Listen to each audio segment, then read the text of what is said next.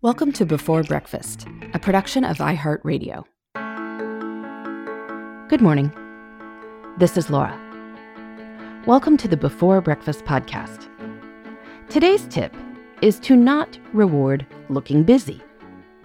If you are managing other people, what you say and what you do can determine whether people focus on impact or on things that just don't really matter. I am sure we have all had moments in life when we have felt pressure to look busy. And so, if you are over the age of 10 or so, you have probably figured out your tricks. Pretending to look at something in your notebook so the teacher thinks you're working. On up to the adult habits of keeping lots of things open on a laptop or desktop. Making sure not to leave until your manager leaves. Or the remote work technique of sending emails very early in the morning and very late at night. You know, so your boss knows you're working more hours than your colleagues. In some cases, we can completely see the game. Workers in high-rise buildings may have seen someone lingering on the roof of another building for a while, smoking a cigarette, hanging out. They were sent up on the roof for something, and then if you're on the roof, you're obviously working, so maybe just stay there a little while. You certainly look busy to anyone on the ground, if not to the folks who can see you from their office windows. So it goes for a nice day on the roof. But there are downsides to an organizational culture where looking busy is rewarded. For instance, some people send Slack messages whose major purpose is to show that they are working. But then those messages can interrupt people who are, in fact, working, or who are trying to relax so they can work effectively during regular business hours. When everyone is so busy, there is a tendency not to ask for help, because who has the time? You might miss opportunities, because everyone is just too busy to seek them out and execute on those that appear promising. And more fundamentally, being busy is a pretty meaningless metric. If you sold a $1 million proposal in 2 minutes on Monday morning, you'd be doing more for your organization that week than if you spent 50 hours re-editing the employee newsletter by continuously changing the font. What matters is what you get done. The good news is that if you are in management, you have the ability to help create a culture that focuses on what people get done. That, in turn, helps people have balanced lives while accomplishing meaningful things. No one really likes keeping a spreadsheet up on their laptop until 7 p.m., just so it looks like they're doing something, when they're actually scrolling on their phone. They'd prefer to be doing something challenging, or at least something where they can see the purpose. And they'd like to be doing it in the company of supportive people. And they'd like to do it efficiently, and then get back any extra time. The first step is to regularly talk with people about the expectations for their roles. Set doable goals together. Weekly might be a good rhythm for many people, though some new or very young hires might even need a daily conversation at first. Talk about how long various tasks should take. Talk about deadlines and what to do if you get stuck.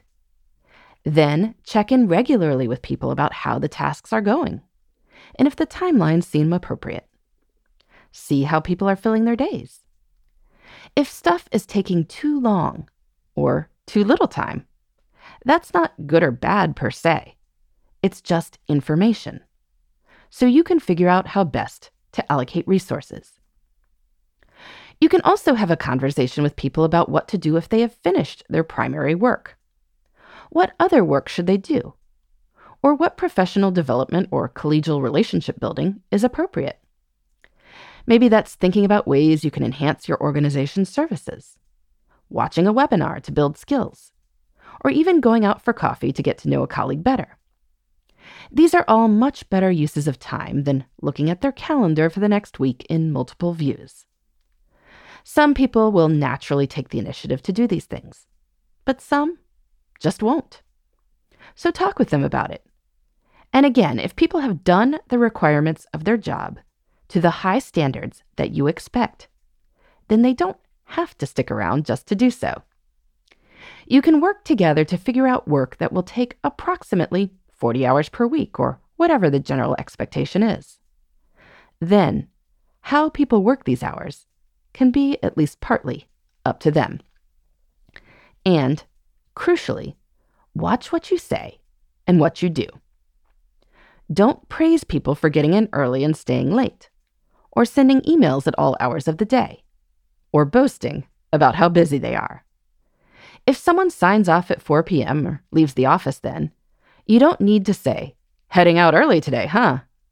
If someone else says that, you can remind people that you aren't working in a factory where you punch in and punch out. I mean, unless you truly are working in such a place. You can praise people primarily for what they produce. That might sound obvious, but it is challenging in practice, because thanking a team for their long hours can just roll off the tongue. Thanks for all those long hours you put in. Well, instead, you can thank them for their hard work and their insightful solutions. Even more important, you can model that it is okay to work reasonable hours and not be available sometimes. Try not to send emails outside of business hours, because your employees will likely respond as quickly as they can. That's just human nature, to want to show your boss that you are responsive. Tell people if you are leaving for something family-related. You don't have to say it's a doctor's appointment. I have never quite understood why that is okay, but not going to an event at a kid's school. Show that you have a life outside work. And then also talk about what your organization's big goals are. People like to know why their work matters and how they are contributing to the whole. Making sure everyone is clear on that keeps people focused on results. You don't want your staff doing the knowledge worker equivalent of standing around on the roof. You want them to get their work done, and then intentionally and openly use the available time for other valuable pursuits. And that's what they want too. It feels good to do efficient and meaningful work. In the meantime, this is Laura. Thanks for listening. And here's to making the most of our time.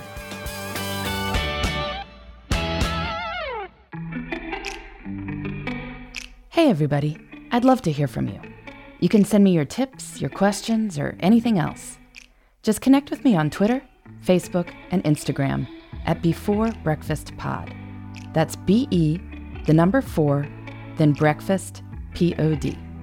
You can also shoot me an email at beforebreakfastpodcast@iheartmedia.com. That Before Breakfast is spelled out with all the letters. Thanks so much. I look forward to staying in touch.